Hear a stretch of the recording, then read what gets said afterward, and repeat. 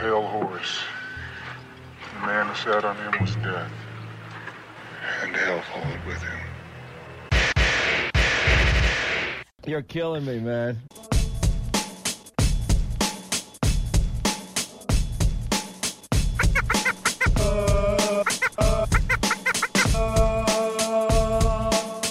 Hello, everyone, and welcome to Declarations of War. Your host, Alexei Card, joined by my co-host, Artemis Albosa. Howdy, howdy. Just the two of us for this episode. We are here, and we got a lot to talk about. First off, I want to give a shout-out to the Centipede Collective for their strong Dark Horse showing in the Alliance Tournament. I really love some of the comps they're putting out there, and they are doing really well for an Alliance that I believe is the first time they've ever entered, and I doubt many people knew about ahead of time. They've also got a pretty cool logo, and my shout-out goes to Obel Q, Obel K, I'm not quite sure how to pronounce it, but anyway, shout-out to you, dude, for dropping a can in my wormhole to say hi. Well, that's a little creepy. Well, you know. Well, you know. Yeah, dude hops into a wormhole, does his due diligence, checks out all the structures in the system, finds one, recognizes that it's my corp and that it's mine, so he just drops a can to say hi. Says Declarations of War rocks. It's like, right on, man. Appreciate it. Oh, it's a fan of the show. Okay. Yeah, he's a fan of the show. Wow, it's so weird that he just happened to find it. And our sponsor, the Eve Onion, eveonion.com. One of the top articles right now, what to name this major war of 2018? And that really is the question, isn't it? It looks like they have some leading... it's not exactly a poll, but they're basically taking people's temperatures, getting the leading names out there. There's the New War, the Everyone War, the Post-Pravi War, and Dino D-Day. Whoa. You missed the name. The name of this war is the name war. That's it. That's what it is. It's the name. I prefer calling it the Trinosaur War, and as a Talking in Stations host, how are you turning against your own show? The Trinosaur War is only appropriate if you're speaking about the Southern Front, similar to how Holy Meteorite is only an appropriate name for the coalition of alliances fighting particularly against Legacy in the South, not as an inclusive term to include NC, GOTG, CO2, etc. As a whole, this is the name war. We can happily agree that the Trinosaur Front is a fantastic name. However, that is not a good name for the entire war itself. Fair enough. Well, head to eveonion.com, put your opinions in their comment section, let us know, let them know. What do you think the name war should be named? Or if it should just stay the name war? That's eveonion.com. We break the news of EVE Online. Alright, we had a poll. Who will win this war? The war possibly to end all wars, but probably not. Hopefully not. Your options were Imperial Legacy, or the Holy Meteorite, which I absolutely hate. It's not working for me at all. 73% of the audience believe Imperial Legacy, and I have to agree. Yeah. For one particular, fairly undeniable reason, and I guess we'll get to it, but the sheer economic power that is Goonswarm and their ability to put people in and replace Titans, to replace Keepstars, it's unmatched and probably unmatchable. I get where you're going. I think it has more to do with numbers, though. I think the economic power of Delve has gotten to the point that enables them to leverage their numbers on the super capital battlefield, and so I think that is why they'll win, but I don't think they'll win because they have a bigger war chest or because they have more income and can replace Titans. I think the Rental Empire, the war chest of the defending allies, at least in the Northern Front, is large enough that it won't matter. What matters is that Goons have more numbers. Now they have more numbers in Super Caps as well, so they're going to be winning fights.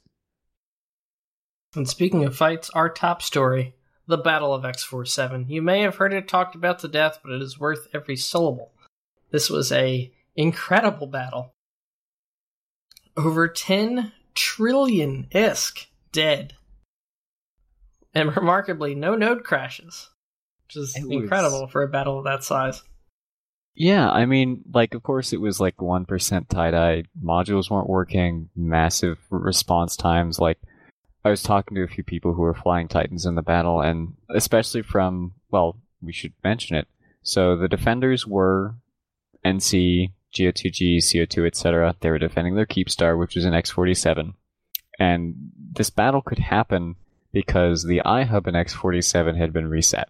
So the strategic index was reset as well, which meant that you could no longer online a Sino-Jammer system. You have to have a strategic index high enough in order for you to do that. And this is in Pure Blind, by the way, for everyone who doesn't immediately know where X-47 is. This is a Northern Front battle. Indeed, and in fact, this is the staging point of NC Dot. So it is significant to a certain extent. But basically, Imperial Legacy could commit their supers to this, is why this fight happened. It's because for previous timers, Imperial Legacy couldn't commit their super force, or for the onlining of the... what's DO6? I always forget the name. The onlining of the Imperium staging Keepstar. That one, the Northern Defenders decided not to engage their super capitals, but they chose to engage in this particular battle of X-47 because they had the advantage of the force multiplier of the Keepstar. And the biggest factor that made in this particular fight was tether.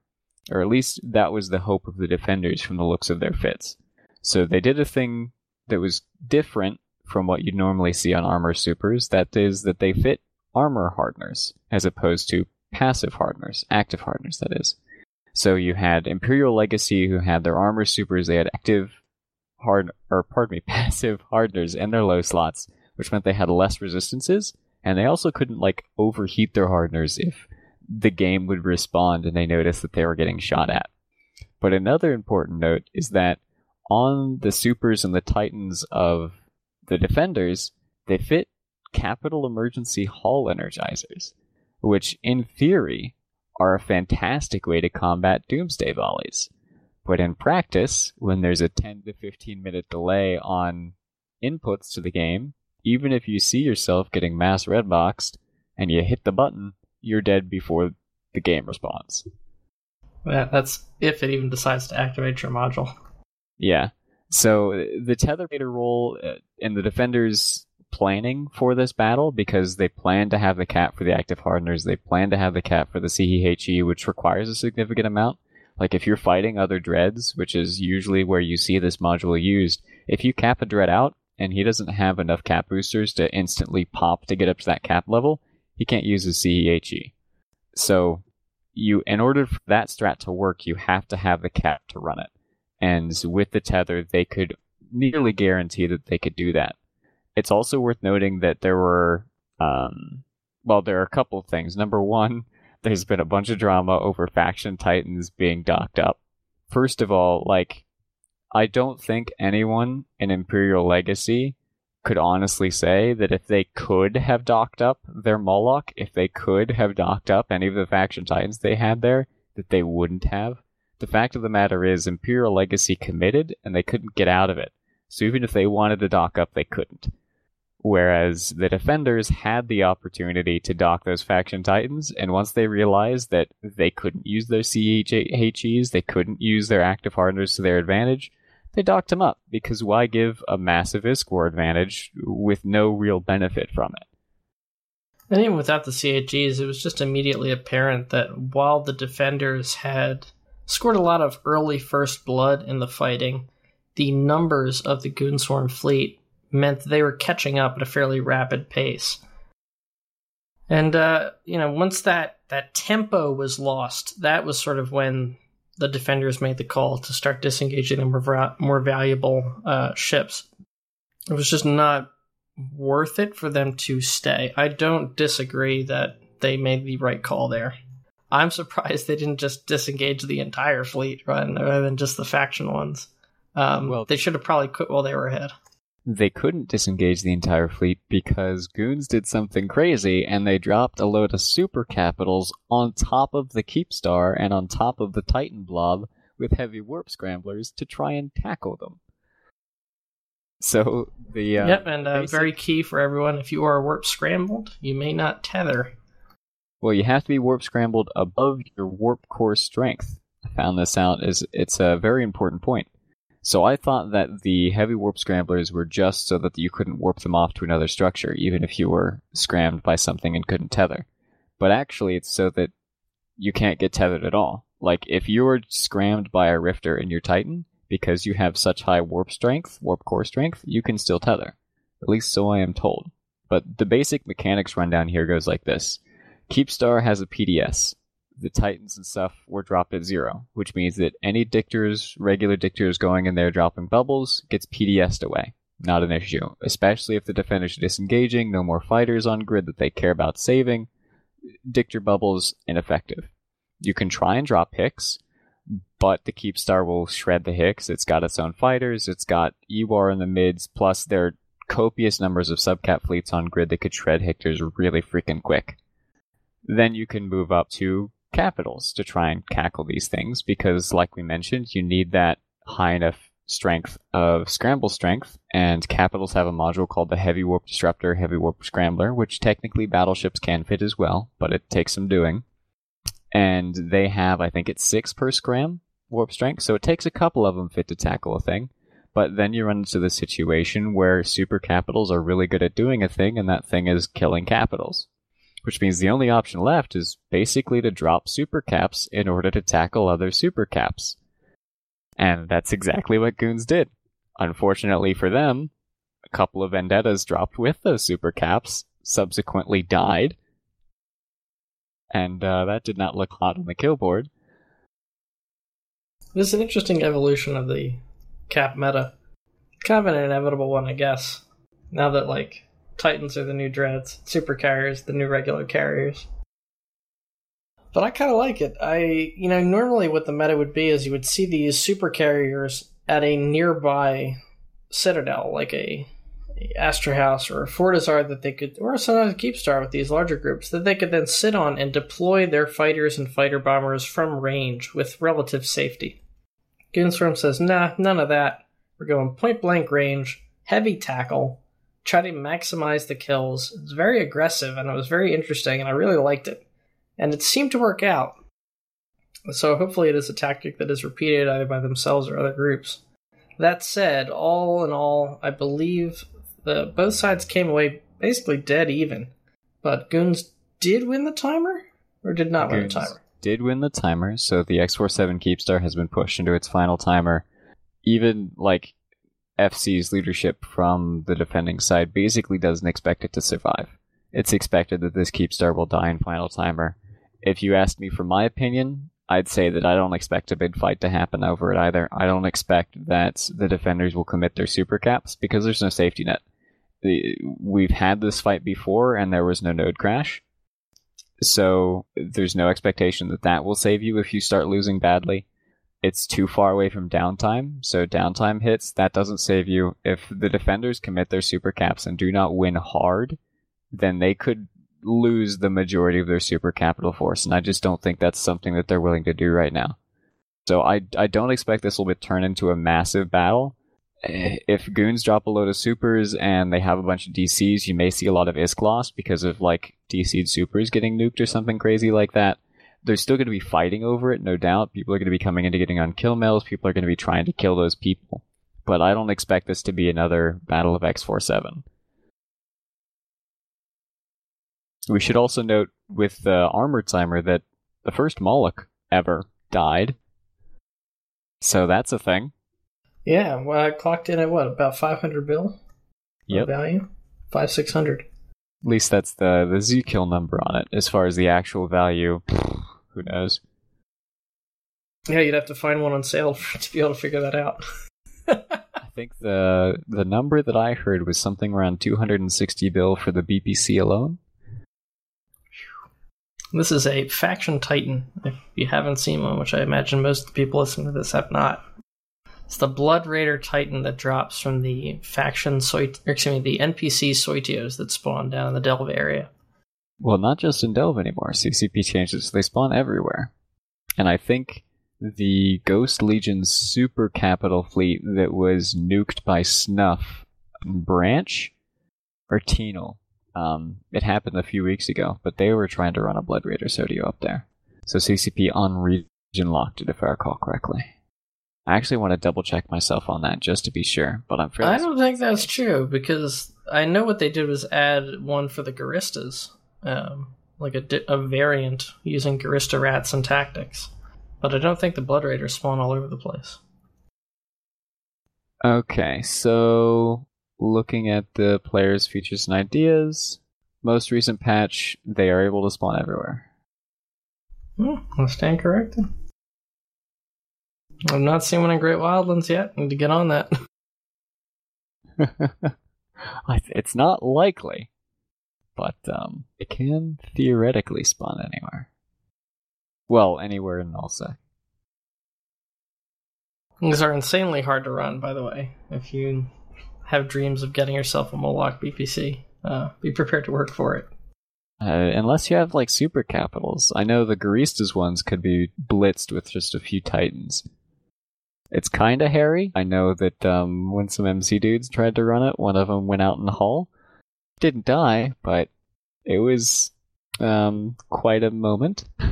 Apparently, if you have enough harpies, anything is possible. So that's the Battle of X-47. Fairly landmark, one of the largest battles in EVE history. This war is definitely delivering on the major engagements. Server, shitty tie-dye, remarkably stable overall. Not nearly the same amount of problems that we saw in the previous battle of similar size. And, kind of I wouldn't even say it's a Pyrrhic victory for Goons. They won, but it was an even trade on the battlefield. They won the timer. They're probably going to come away with this Keepstar kill, which I believe will put them ahead if you're looking at strictly ISK. I agree with Art, there's probably not going to be a huge fight over this, although I really want there to be. There's just no point for the defenders to try. Goons can just power through and wind up killing the Keepstar itself. What the defenders will probably want to do is anchor another one somewhere and redo this process all over again and try to win that middle timer. Well, another Keepstar that belonged to GOTG has already been transferred to NC. So likely that is going to be their new staging. I don't know exactly I don't recall exactly in what system that is in, but probably very close to jump range. If it's not within one jump, like one direct jump Keepstar to Keepstar, then we may see some interesting hunting going on for Keepstars or for super capitals making the move, but there's already another Keepstar up under NC.'s name ready to receive their super capital force if and when they choose to move it. And I guess that's a good enough transition to talk about like the rest of the stuff that's going on in the north apart from this Keepstar. There are a number of Keepstars around, and one of the biggest factors in the fact that they're still around is the Sov War. So as we mentioned at the start of this discussion of the X-47 fight, it could happen explicitly because the iHub had been killed, the strategic index had been reset, and a Sinojammer couldn't be online. And so we're seeing the Sov War begin to heat up in the north. As of last episode, and in fact as of up until a week ago, there were very few timers being generated in the north. Like, a few systems were consistently being hit, but it didn't seem like a big focus. It looked like Goons were just cleaning up trash around the area, getting some morale victories, getting dudes pumped up, getting stuff moved in, setting a plan maybe, I'm not quite sure. But now they've started sort of mass reinforcing Fade and a little bit of Pureblind as well. They've also been hitting Fortizars in the area, and they're starting to win some of these Sov timers. So we'll have to see how this develops, but it's going to take a while. Unless them winning Sov timers consistently leads to a massive morale drop, I don't see them steamrolling quickly, but I could see an iHub in a Keepstar system going down every week to 2 weeks, and therefore a Keepstar dying every week to 2 weeks going forward. Yeah, it's interesting, and we have this noted down. Imperium is like, oh, it's not about space, they don't want to conquer this place, they don't want to evict necessarily. But at the same time, they're doing all the actions that would kind of lead to those things. Sov War being one key component of that, but also just relentlessly battering on GOTG's morale. I believe they're also engaging in pretty relentless camping of their NPCing systems. Yeah. So we're seeing a morale offensive, we're seeing a Sov offensive, we're seeing a Citadel offensive, we're seeing deployments of massive both super armor and super shield fleets. That's a lot of pressure for GOTG. They are being heavily supported by PanFam right now, but if that support were to waver, or if their own internal morale were to slag and their participation started to drop, there's really, Goonswarm could just accidentally themselves into 2 or 3 regions really quickly. It would not take much. The problem is, I don't think they could hold that space. Who would take it from them? Honestly, PanFam could take it from them if they cared. I don't think that, unless they find some new allies to install there, I do not think that Imperium could hold that much space. You just can't use it. You cannot use it effectively, and moreover, they'd be spreading themselves across half of the map. It'd be not trivial, but it would definitely be an option for a smaller entity to come in and take some of that space, because they would not be able to properly defend all of it. I think while they say that they're doing this for content and revenge, I think they are going to be taking the space at least temporarily, but they have no intentions of really committing hard to defend it. They'll defend it for the content, they'll defend it because they want to get revenge on their opponents, but I don't think they have any intentions of fighting to the death of their alliance over this space, is basically what I'm trying to say. Oh, well, no, of course not. It's not their home regions or anything, but think of how well they're doing now as attackers. Imagine them with the iHubs, them with the Sino-Jammers, them tethered to the Keepstars. Yeah, that's a good point, but I would counter by saying that this is also them being able to focus on it, because they've got Legacy down south basically holding the fort, and PL is down south, which was the only reason that this war is happening to begin with, at least on this front, is because PL moved their supers down south. There's a big question still hanging in the air of, as we look further down south, we're seeing momentum shifting, we're seeing Legacy beginning to go on the offensive, at least in the Tenerifis area. Sov is getting reinforced. They're focusing, I think, on Centipede Caliphate and Wormageddon, was what was reported by the New Eden report. And they're starting not the Garden Pest Coalition. You leave those guys alone.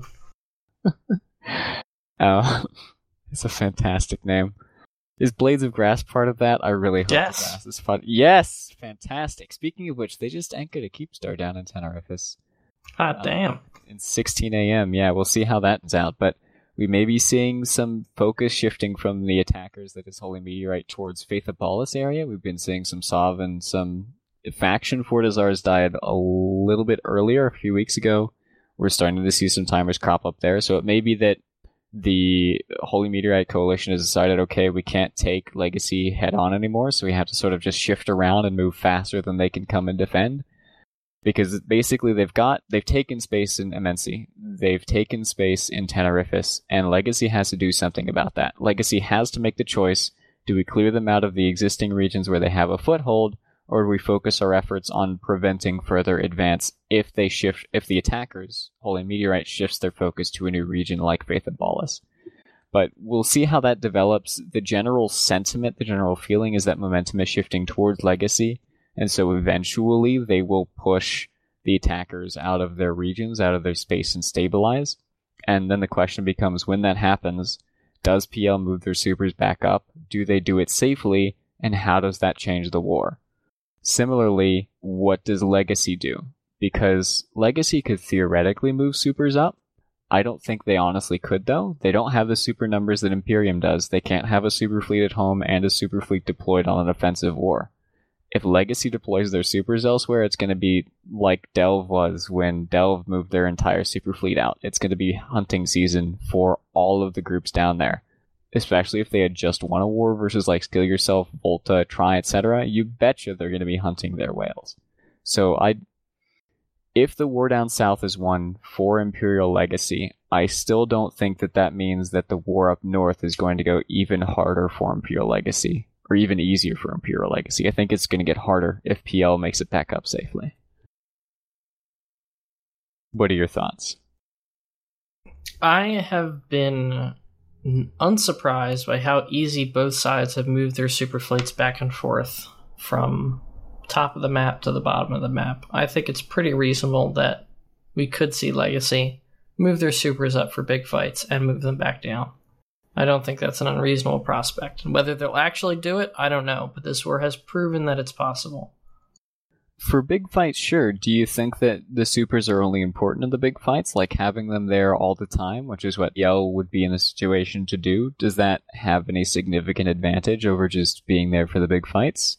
Like, for instance, for an armor timer, if you don't know for sure that you're getting the shield timer to go through, that's 1, maybe close to 2 days of notice. Can you move a super fleet across the map effectively multiple times in order to be there for the armor timer? We've seen NC-Dot and Goons both relocate their super fleets from the north to the south during the course of a single fight because of tie-dye. So yes, this is a thing that can happen. Yeah, but it's worth noting that they got waterboarded pretty heavily of those fleets. Sure. I'm not saying that's not impressive or without risk. I'm saying it's been demonstrated as very possible. That said, Legacy may not even need to.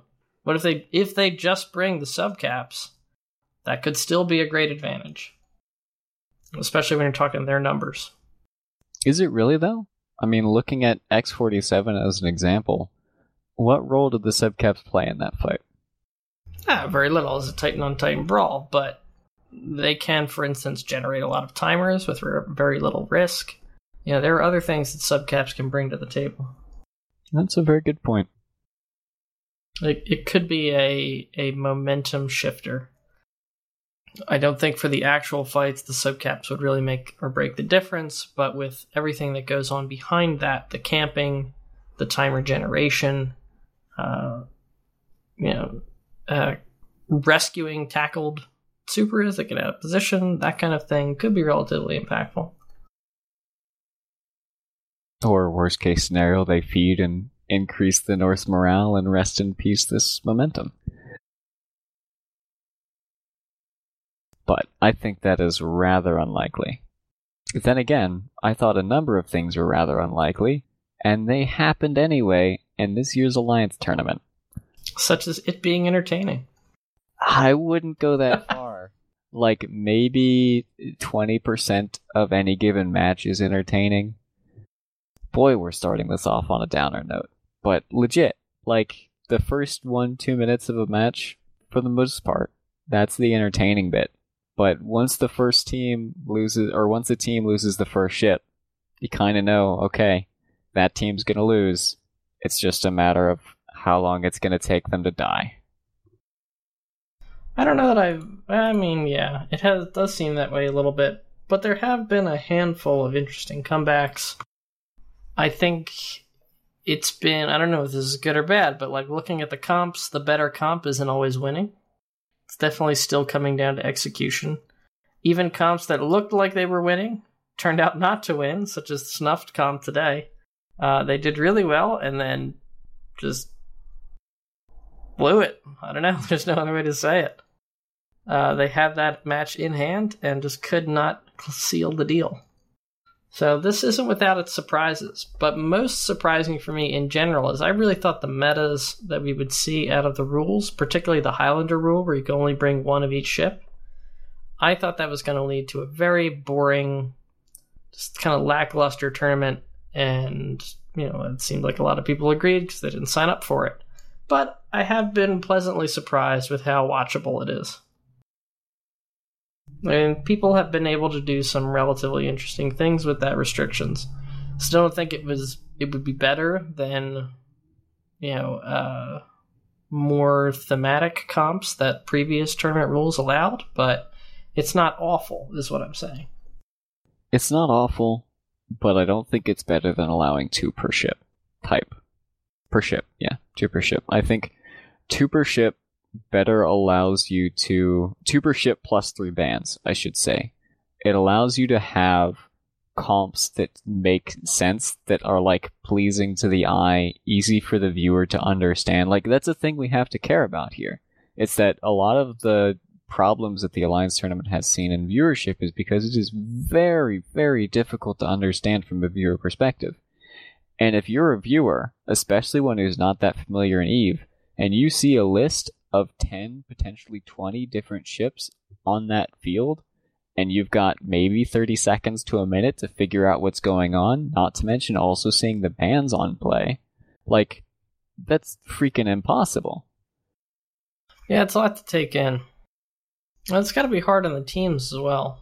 We have seen a couple comps come into the meta, but they're all, like, not great in their own ways. We've seen Armor Rush and Control teams. Armor, definitely popular this year, specifically Armor Cruisers. The new Triglavian ships have seen a lot of use. We've seen remarkable numbers of Armor Recons, like Curses, Rooks. We've seen Ashimus, the last tournament they were cheap on points, so you saw a ton of them. Prior to that, hardly ever. They've seen multiple matches. We've seen a lot of hacks and assault frigates with the new assault damage control. We've even seen some Tech 1 logistics frigates, because they're only a single point each. In one match, they actually did well.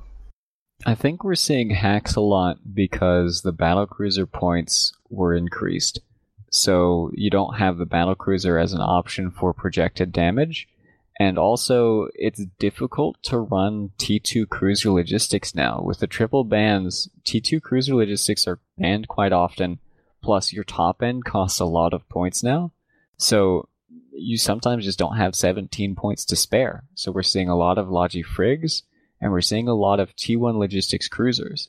And with that decreased rep output, you can somewhat make up for it by having the T2 resist profile of a hack. I think that the lower logistics rep output is making hacks T2 resist profile more valuable to teams now. Yeah, a little bit. The hacks are an interesting ship. Some of them are really great for the tournament, and some not so much. Like, the Sacrilege has really proven itself to be a mainstay of the Alliance tournament. It is one of the best screening ships you can get.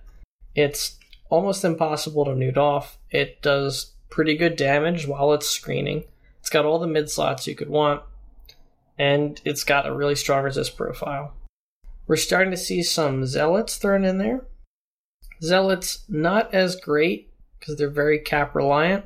However, they still have a fair bit of mid slots. They're still pretty tough. Their biggest asset is damage projection.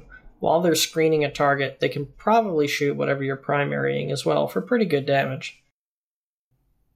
The inclusion of some of the other ships, like the Munin, for instance, I've seen in the tournament at least a couple times. Not as clear, particularly in the armor comps. It is not that great.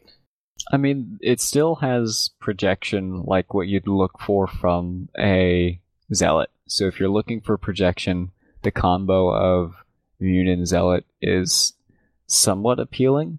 I'm interested in, like, the Demoses that we've seen way more often than I'd expect. They've got good tank, they've especially got good self-tank. And one of the interesting things is, with this armor control, armor rush comp, it's really tending towards armor rush. A lot of these are using, as opposed to, like, your battle cruisers hacks for projected damage, they're front-loading their DPS into battleships. You're seeing a lot of, like, Balgorn Vindi, Paladin Leshak type teams, where sure, they've got some projection out to roughly 60 kilometers, but they really want to be on your face. And so the Demos is really enabled to shine in that particular scenario where it doesn't have to gimp its fit either by losing a lot to the fitting cost of rails or by downgrading the rails and losing damage. It can fit blasters and just brawl it out like it was designed to. The thing is, if you're doing that, and this is often with these Gallente rush teams, if they're just doing pure blaster rush, they fall into this trap where they get screened themselves. And I think that's the important distinction. If you think of the Demos more as a screener ship and treat it as such, it's more successful than if you're trying to build a comp around close-range blaster damage. Well, which always seems great on paper, but rarely plays out well. I think it's worth mentioning that it fares a bit better in this particular meta because you can't use T2 logistics cruisers as much. So T1 logistics cruisers have less high slots for remote reps, like the Executor, which is quite popular, the most popular T1 logistics cruiser. It only has 3 reps. So if your Demos is shooting a Synesis, which has it tackled, either the logistics pilot of that Synesis' team has to commit a third of its rep output in order to keep that Demos tackled, or it lets the Synesis die and suddenly the Demos can add its DPS to whatever the Demos' Leshak is also shooting at. And this problem gets even worse when you're talking about Logifrig teams, because Logifrigs have extremely short range, relatively speaking, to their cruiser counterparts. And so if a Demos is screened off by a Synesis, and Logifrigs are busy trying to rep up their Balgorn, which has got a Leshak sitting on it, if they want to go save that Synesis, one or both of them has to literally move away out of rep range of their Balgorn in order to go and save the Synesis. And if they split up, well then the Demos can tackle one of them and kill it, because the other one is otherwise occupied. Like, I think the ability for hacks to sort of be their own entities provides opportunities for logistics pilots to have to make very tough decisions on where to put their reps. Because there's so much damage coming in from the top end of these teams with Vindys, with Gun Balgorns, Paladins, or Leshaks, that if a hack tackles something off on the side, even if it gets screened, if it can apply damage to whatever is screening it, very tough decisions have to be made about where to send your logistics resources. Yep, and we're seeing those logistics frigates. I would say they're not doing that well. Half the time, they're just being ignored completely because the rep output is so low, and they're so easy to keep away from the fight by, kind of pressuring them away from primary targets. If they do close, they tend to get killed. So they're trying to kite more, and they're just not doing that great overall. There have been a few matches where they have sort of really come into their own, especially kiting battleship damage. We're seeing a lot of quad battleship comps. They apply relatively poorly to frigates. So sometimes these guys are able to stay alive a lot longer than you would expect they'd be able to. They'll kite out of range. They won't die. Battleships will swap over. They'll come back in. They'll wrap that target a little bit. Generally speaking, they've been struggling. As a counterpoint to that, go watch the Losechnias Lopen versus Slice match if you want to see battleships versus Logifrigs. That was freaking hilarious. But I will mention, is that the one with the brick tanked shield battleship comp? They would have won if they would have shot the freaking scalpel. If they had shot the scalpel and stuck on it, because they tested its tank, and they're like, oh, we can't kill this thing, let's try and shoot through its reps. But they couldn't break the stuff fast enough, and they ended up, LSH would have won that match if they had shot the freaking scalpel after they killed the Kirin. I disagree, because they had started shooting that scalpel, and they could not kill it. It was too small, too fast. They killed it very easily later, though. So I think that they just, somebody wasn't shooting, somebody was out of range or on reload, or something changed between when they tested its tank first and when they killed it later. And I honestly think it was just they should have stayed on it longer because that thing was overheating or something that it couldn't continue to do. But in any case, we're seeing the Logifrigs being used, and T1 Logifrigs being used in order to save points to do the crazy quad battleship, quad bomber comps, which are just cheese comps, which are nuts. But I think they'd do a lot better if armor control wasn't in the meta, because we're seeing that one good way to counter quad BS, quad bomber, is to have some hacks or battle cruisers with protection in order to pressure down those bombers, and then have one massive, beefy, high DPS battleship like a Leshak go and put pressure on the other battleships. Those bombers can't be sitting at zero with the battleships, they just get shredded, so they have to kite. You also know that the logistics frigates have limited range. So the Logifrigs have to make a choice. Do I try and keep my battleships up underneath the opposing battleships' damage, or do I try and keep my bombers up underneath the opposing projected, cruiser-size weapon damage? And I think that's the way that we're seeing counters to the quad BS, quad bomber strats. And unfortunately, that is close enough to the meta that it's not unlikely to see it happen, even if a team isn't expecting this quad BS cheese comp to come at them. How great, by the way, it was the bomb run from Killa's team. The quad bomb run just completely obliterated. Oh yeah, I remember that. Holy shit. Shout out to Killa. His team's been crushing it, man. Good job. His team is Tempest Kalsif, by the way. Yeah, long overdue. Well, they've always been relatively good in the tournament, but they're really going next level under Killa's guidance. I think... Let's talk about some ECM, because that's been another theme in the meta. These ECM teams, not doing too well, but people keep trying it. You just can't bring enough of the good ECM ships with these Highlander rules to build your whole comp around it. And whoever keeps telling people that Widows are a good idea in the Alliance tournament, just stop. They're awful, especially in the shield comps. Why in the world would you do that to yourself? Well, you have to take the tank away to field the ECM, so you're either not fielding enough ECM to matter, or you're not fielding enough tank to matter, and it's so much points. I can tell you why people are running ECM comps, and it's because the link situation. Like, command ships and even battle cruisers cost so many points that you can't have full links. Like, you either have to use a T3, which once again costs a bunch of points, or you're using command SEs, and the command SEs, you have to really gimp those things if you're going to fit triple link. Double link is okay-ish, but then you're gimping something. Either it can't effectively screen or it can't effectively tank. So basically, I think teams who are running these ECM comps in their brains are thinking they're not going to have info links. They're not going to have the mids for Recibos. They're not going to have blah, blah, blah, which is a good counter to ECM. Let's run ECM. And that's a valid mindset, but I think your point is just too good that you cannot use enough of the good ECM ships. We've seen people try Rook Falcon. I think it worked once. We've seen people try Rook Tengu, which didn't work. We've seen people try Widows, which didn't work. I get the mindset. I get the theory behind it, where you're expecting lower numbers of links, less likelihood of Recibos, therefore the ECM could be more effective, but your effectiveness is dropped because you can't bring double Rook. That's it. Can't bring double Rook, can't bring double Kitsune. Yeah, that's a good point. We have seen Kitsunes, we have seen Griffins. I haven't seen them be particularly effective, like the one year where we had the Griffin literally win a match by, was it a Golem it jammed? Oh, we had a Griffin winning a match. I forget the team, but yeah, today. I used to go watch the matches for the 5th. I forget the team, but holy man, this dude is a hero. It was today or it was yesterday? It was the 4th or the 5th. But man, this guy, it was against another ECM team. But this Griffin went and jammed like all the relevant jams on the other side. It crawled his team back and just remained untouched. He was absolutely incredible piloting. Let's talk about the bracket.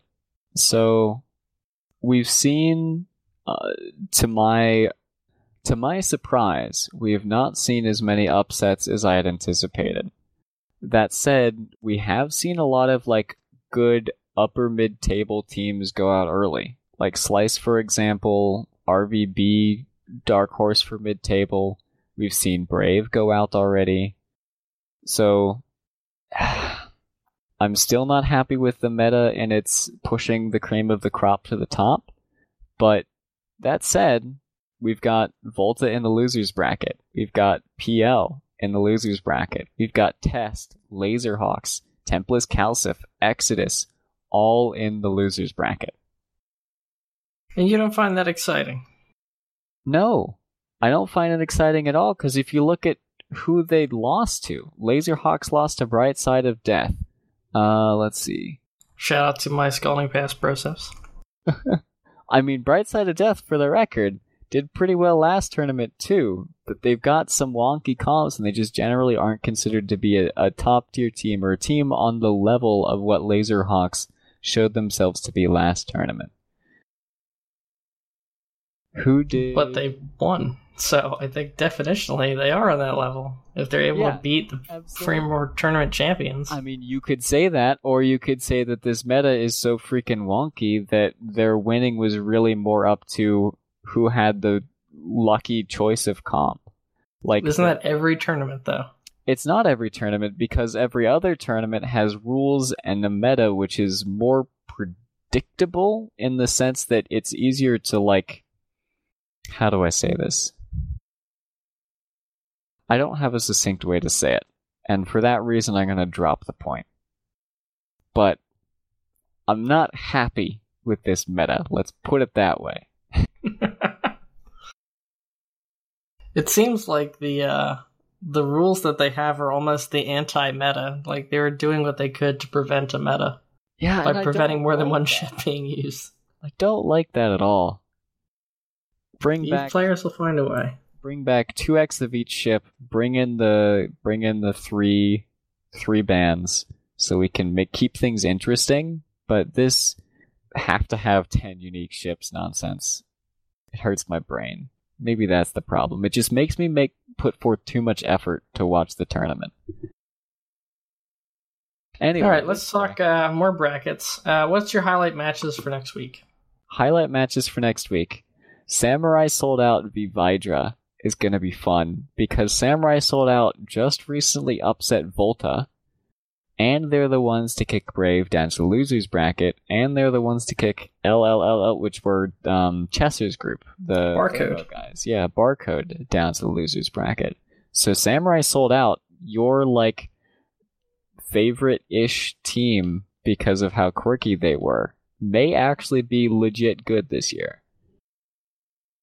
I'm really looking forward, in the winner's bracket, Hydra versus Tuskers. That's my big match. That is going to be an absolute banger. Yeah. We got two, like, tournament innovators, former champions, smashing each other, and the winner will face either Bright Side of Death or Castabouts.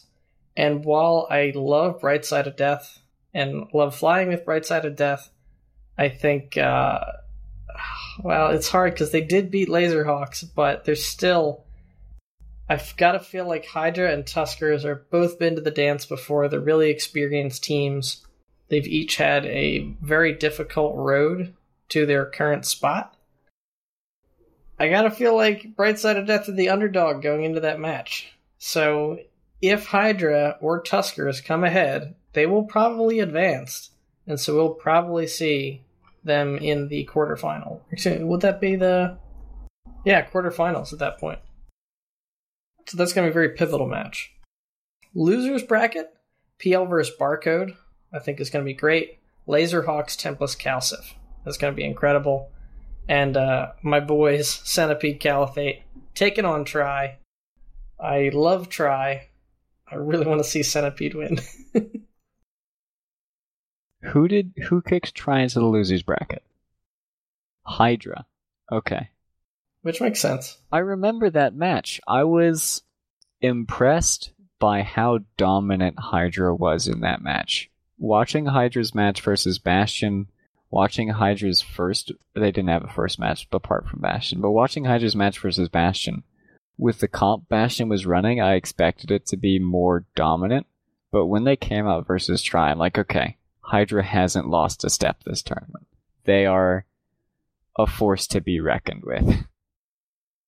Honestly, I think Hydra beats Tuskers. Having watched Tuskers v Few, having watched Tuskers v Exodus, Tuskers came out on top, but it was a scrap, and it could have gone the other way.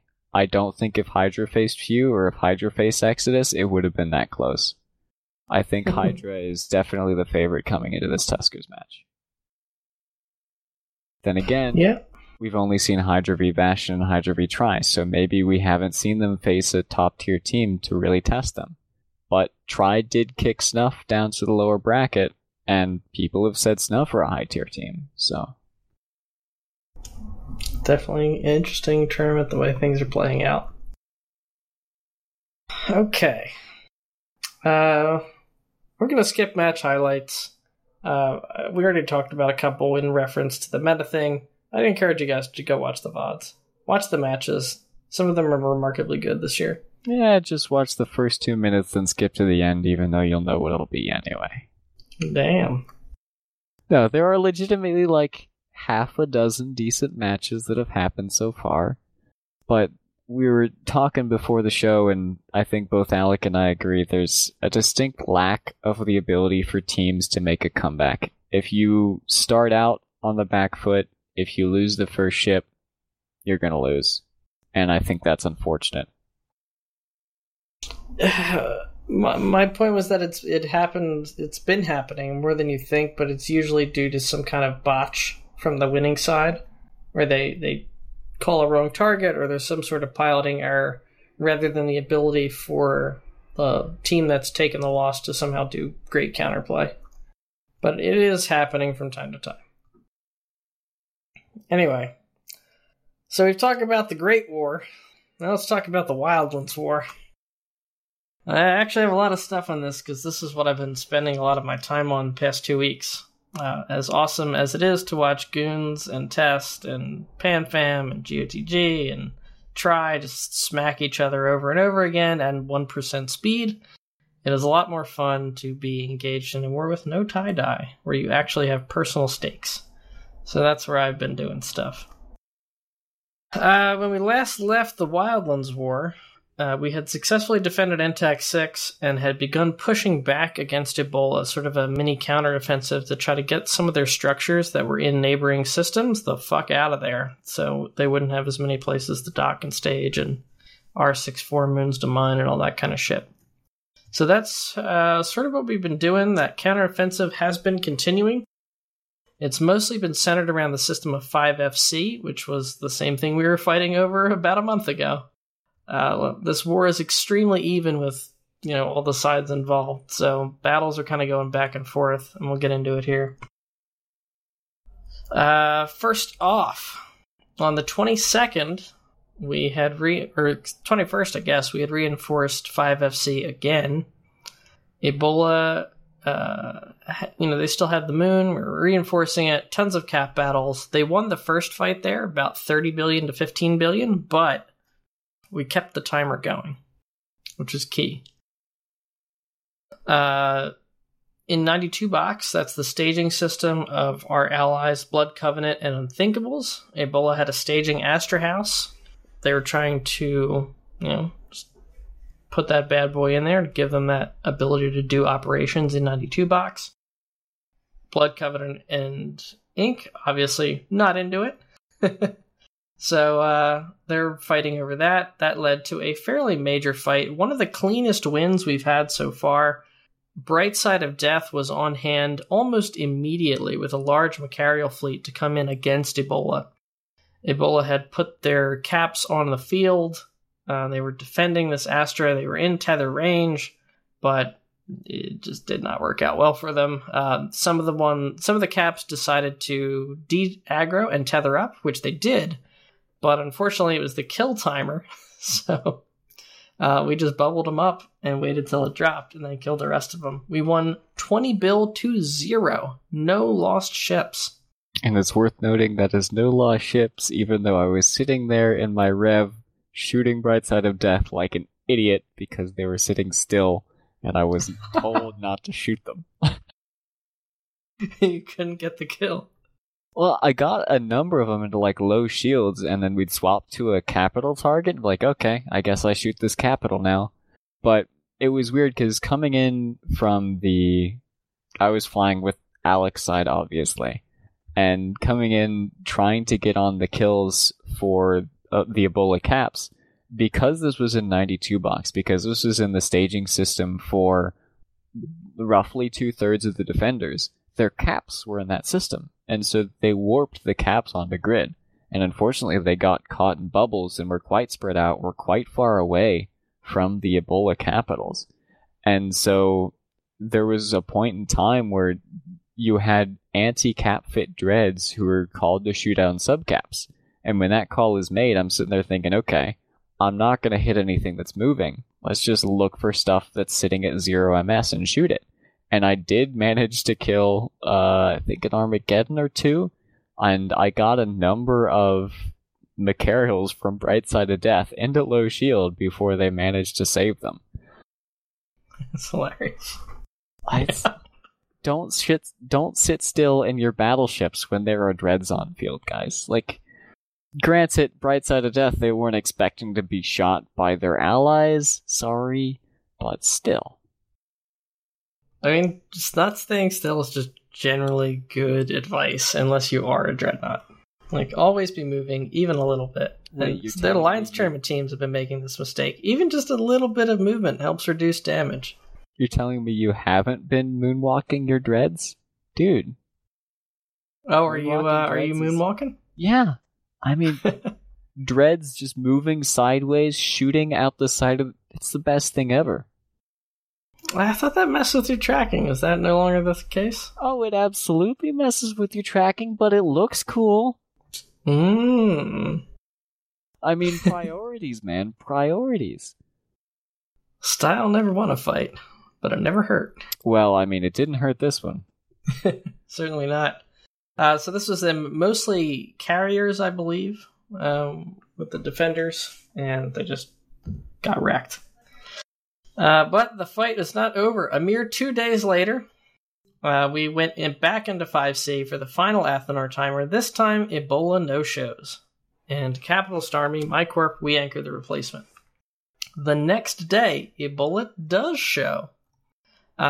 It's Serb Fleet versus Macarials, with, I think, one dreadnought on each side. A fairly small engagement, considering the rest of this war. Cure won the ISK war, about 6 bill to 1.3 bill, but Ebola won the objective. They killed the Athenor, and we didn't have any replacements, so they were available. The moon was available, and Ebola wound up anchoring one, I believe, the following day. The day after they anchored it, we went back in and killed it. And this time, Blood Covenant had a replacement on hand, threw it down, and because we had nothing else to do with our fleet, we went and reinforced their Athenor in BY5. The following day, massive engagement in BY5. This was, I believe, the largest or second largest fight.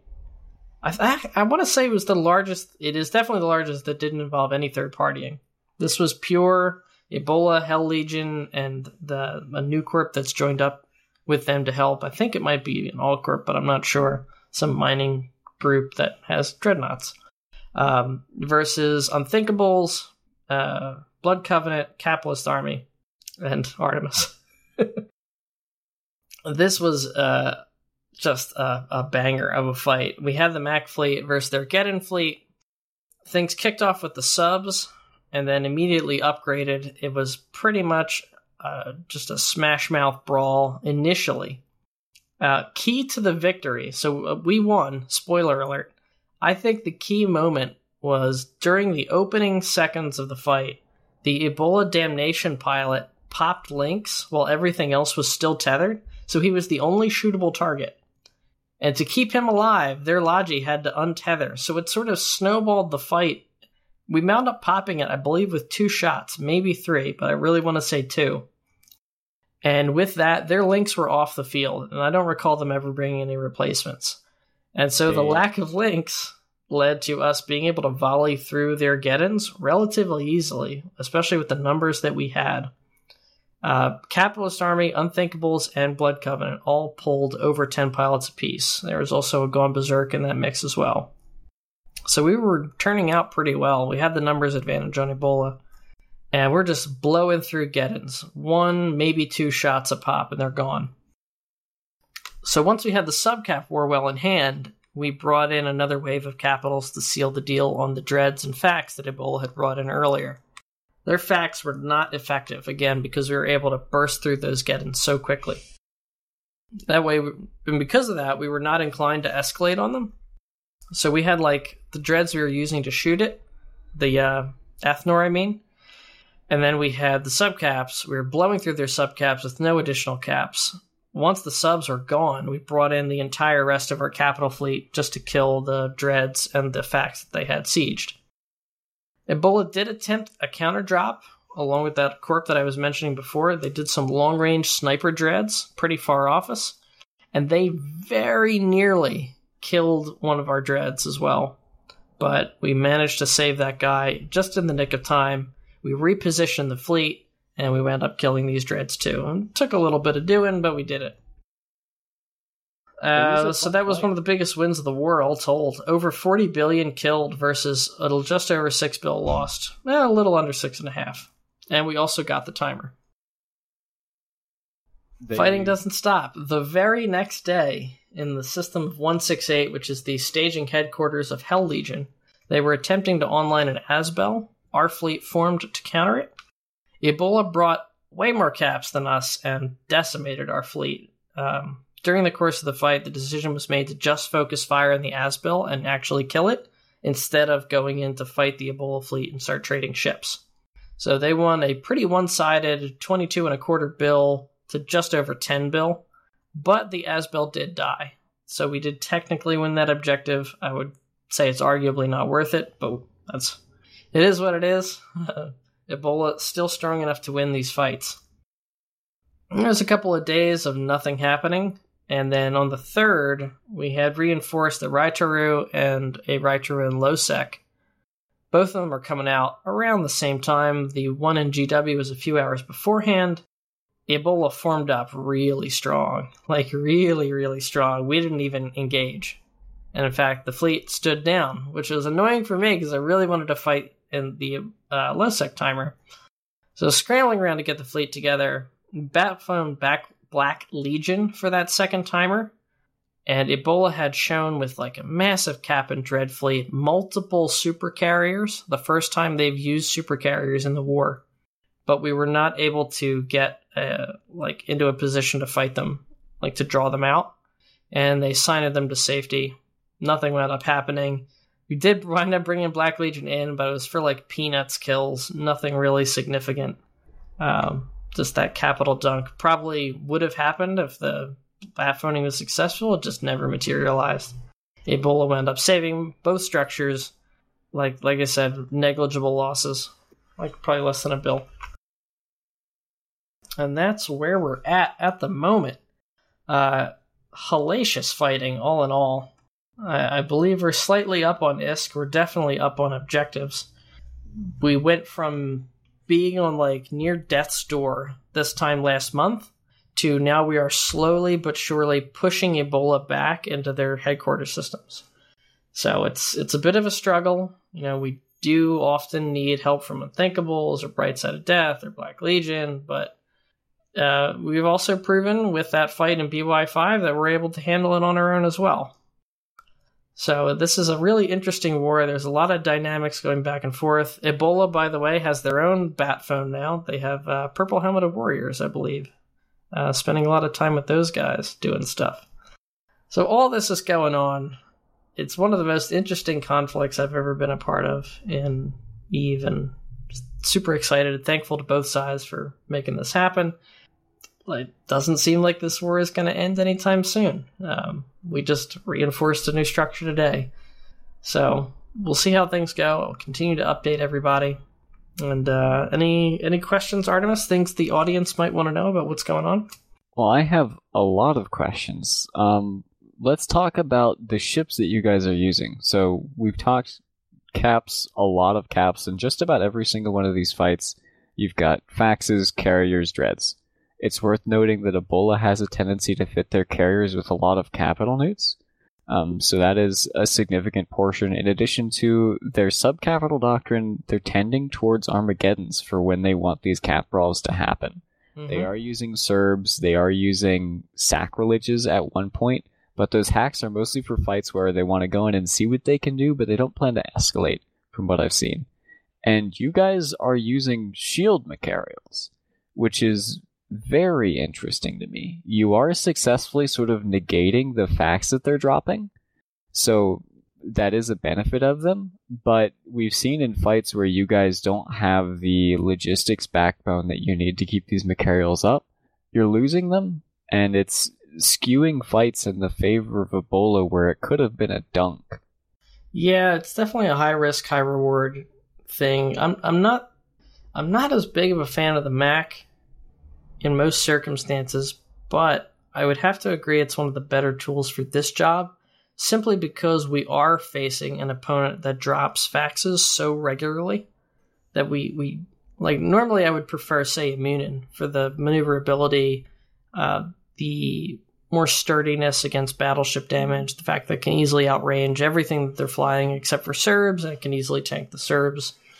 But with the fleet sizes that we have, say, a Munin Doctrine or a Loki Doctrine would not have the Alpha Strike needed to burst through these battleships. Meanwhile, if we're not bursting through them, the fax reps that come in are so overwhelming, there's just no way we'll cut through it. So if we want kills of any kind, we have to go all in on long-range battleship artillery. And right now, the Mac is the best platform for that. Fair enough. Looking forward, from an outside perspective, looking at, someone outside of Benoni fleets, but if it is a strong relationship, or at least strong enough to have them on call, between Few and Ebola, I would suspect that Ebola is going to be playing fast and loose with their super capitals, trying to bait out the super capitals of, what are you guys calling the Cure? And then bringing in Few to dunk them. I think it's going to come down to, are your Macarials continuing to be effective at volleying through the subcaps, forcing Ebola to escalate to capitals, or just giving them an excuse to? Because let's face it, that's what they want to do in order to continue the escalation and bait out your super capitals. But then the question is, if Ebola drops their supers with the relatively low numbers that they have, can you guys still win the fight without dropping your own supers? Or are you ballsy enough to drop your supers knowing that a Few bat phone is probably waiting? That is the question. I will say that, at least on paper, there are supers within the Cure. They've not seen combat use so far. And in fact, aside from Ebola showing for the timer, technically speaking, Ebola's supers haven't shot in anybody yet. So a lot of this is theoretical. And also, I think they probably had the Few bat phone ready at that, the fight where they were using their supers, as you correctly surmised. But again, not been used in practice. So a lot of this, we're going to have to see how things play out. It's also the case that we're fielding more Macs than ever before.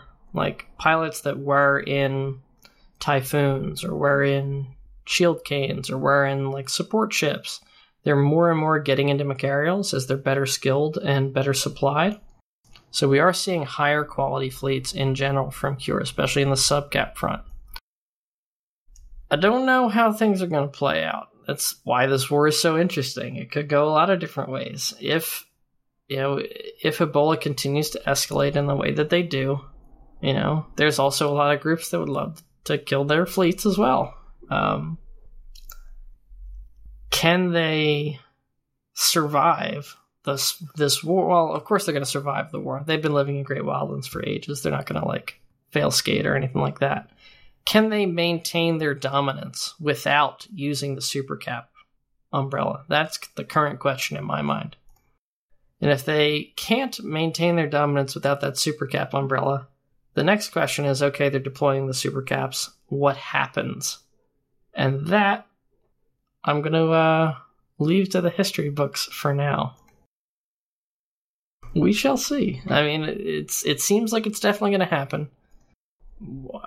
I imagine the first time they do it will probably be pretty successful. That's my guess.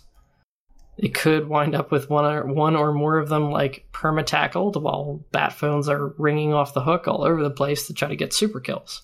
I don't know. I would imagine the first time you do something like that, you kind of have the edge because your opponent wouldn't expect it. But certainly the next time, you know that the Cure is going to be ready. And that's assuming we're not even ready this time, because again, we've seen them deploy these super capitals with the intent to use them on field, even if they never actually did. So now it's got to be in the back of the mind of every Cure FC that this is a possibility. Interesting times ahead, one way or the other. I'm going to keep you guys appraised of all the developments about 2 weeks from now when the next episode comes out, and I will give you an update and let you know how things are going. Let's move into host highlights. My highlights are shorty. Flying Chesser's Retribution Fit. That's what I have written down. Saw a Retribution video that Chesser put out where he and 5 other Retributions with dual nano, dual heatsink, faction rep, Dead Space rep, absolutely pick apart this nullsec fleet, including carriers. They got carrier kills and Retributions. And enamored with this, so I had to try it out for myself, and I am pleased. I had a partner, Opus Magnum of the Eve Onion. He has joined Capitalist Army with at least one of his tunes. We've been taking him out into that small gang environment that he's been craving. He's a little rusty. His positioning was a bit questionable for a few engagements, and he did wind up dying. So you would say on paper this fit was not great. But I was in the fit as well, and I was able to do some stuff that I can't believe I got away with, just because of how tough the Retri is when it's that fast. Not that the tank is amazing. It's the combination of the tank and the disengage, and the range at which you can start shooting some stuff. And I was just able to fight with confidence. Like, confidence that I could get out of a tight spot. And it was just fun to fly. I'd really encourage listeners to give it a shot. It's Dead Space Micro Warp Drive, Faction Point, you need this for fittings, Tech 2 beam lasers, the Dead Space Repper, 2 heat sinks, 2 nanos, and Locust Coordinator rigs, Tech 2s. It's pricey, probably a lot more money than you're used to putting in an assault frigate. But give it a try. You'll have fun. Question for you. Yes. Have you flown it with the upcoming speed nerf in mind? No. I wasn't really thinking about it, to be honest. We'll have to see how it performs after that speed nerf. How hard it hits your ability to disengage effectively. Probably going to be pretty bad, because it was fast, but not that fast. I kind of want to get some snakes, or some other way to get it above 3,500. You're using Zors, right? I was not on this fight. Drugs? Nope. Ooh. So I think, yeah, you get Zors, you get drugs, you could make up for the speed nerf and still have your confidence there, but that's just more risk you're pouring into it. Mm-hmm. Yeah, and I don't know what Chesser was running in his head during that fight or anything like that. I was going with capacitor, and I was going with gun damage as far as implants. And I really am not a big fan of the drug mechanic, so I don't use that much. Really? Yeah, it's rare if ever. Not even the new, agency drugs? They're the ones that I will use occasionally, but it's really only if I have them hanging around. I will not go out of my way to acquire them. Since anti-pharmacon drugs and the new agency drugs came in, I find that I'm using them a lot more. I'd agree, I really hated the regular drugs, especially when they were illegal, so moving them was relatively difficult. I hated the fact that you get a bad roll on your drugs and you just lose the fight, whereas taking the drug means you're in a fight that you are probably struggling to win anyway. So it's what's even the point? Even if you take the drug, that percentage increase that you get may not win you this fight that you need to take the drug for, and it could give you a roll that just loses you the fight out of hand. There's nothing you could do about it, so I didn't use them. But the agency boosters, the anti-pharmacon, it's interesting because they're expensive enough, especially the higher level ones of the agency and any of the anti-pharmacon, that after you win a few fights, you would have been better off just pimping out your ship fit than popping so many drugs. Exactly. So, if it's a fight that you have to win, if you're in a major engagement, I honestly think these drugs in fleet combat are super underrated. Passing them out to your fleet is a massive advantage, especially if you can rely on the fact that everyone has taken them, because there are no downsides, so you know exactly what impact it's going to have on your fleet. You could just make all of your Macarials faster. You could make all of your Macarials volley more. And I think that's a huge impact, especially if it's an important fleet fight that you need to win. But for solo small gang stuff, if you're really interested in winning and not losing, and you've already pimped your fit to the max, drugs are a good addition. If not, maybe the lowest level agencies are good for you because they're super cheap. I wouldn't invest in anti-pharmacon, and synth drugs just aren't worth it. Artemis, tell me about your wormhole. Well, I'll admit that the wormhole exists, but I won't tell you much about it. I got very lucky. I went out on a whim, scanning through wormholes because I was bored, found a really nice one. I'm not going to say why it's nice. I'm not going to say what I'm doing with it. I'm going to say it's nice. It's nice enough that it's my host highlight, and that eventually we'll probably have a few good conversations about it in the podcast. But apart from that, and my shout out to the dude who happened to stumble into it like 2 days after I found it, that was some crazy luck, dude. Shout out. Thanks for dropping the can. Like, that literally, I was tired, just drinking my coffee in the morning, undocked to go roll the static, and I see a can just off of my Citadel. I'm like, oh, what is that? And it just says Declarations of War Rocks, and that, it made my day. I'm not gonna lie. Fucking A. But, yeah, nice wormhole. That's my host highlight. That's all I'm gonna say for OPSEC reasons. Okay. Maybe we'll get a less redacted update on the next episode. That's it, guys. Head to declarationsboard.com to participate in the show poll. Leave a comment. Capitalist Army is recruiting. We can use all the help we can get on this war. Despite that it's like 3 or 4, sometimes 5 alliances working together, Ebola and Hell Legion still have a numbers advantage, just raw on-paper numbers, and usually on fleet turnout. Although we're doing better. We're doing better. Still, I would say the underdogs in this fight. If you're thinking about it, you want to make the jump to NPC Null, you want to hang out with other fans of the show, you want to be involved in the content that we talk about here in the podcast, Capitalist Army is a great way to do it. Hop into Capitalist Chat in-game, that is Capitalist Space Chat in-game, for more info and our Discord link. And wherever you are, good hunting, listeners.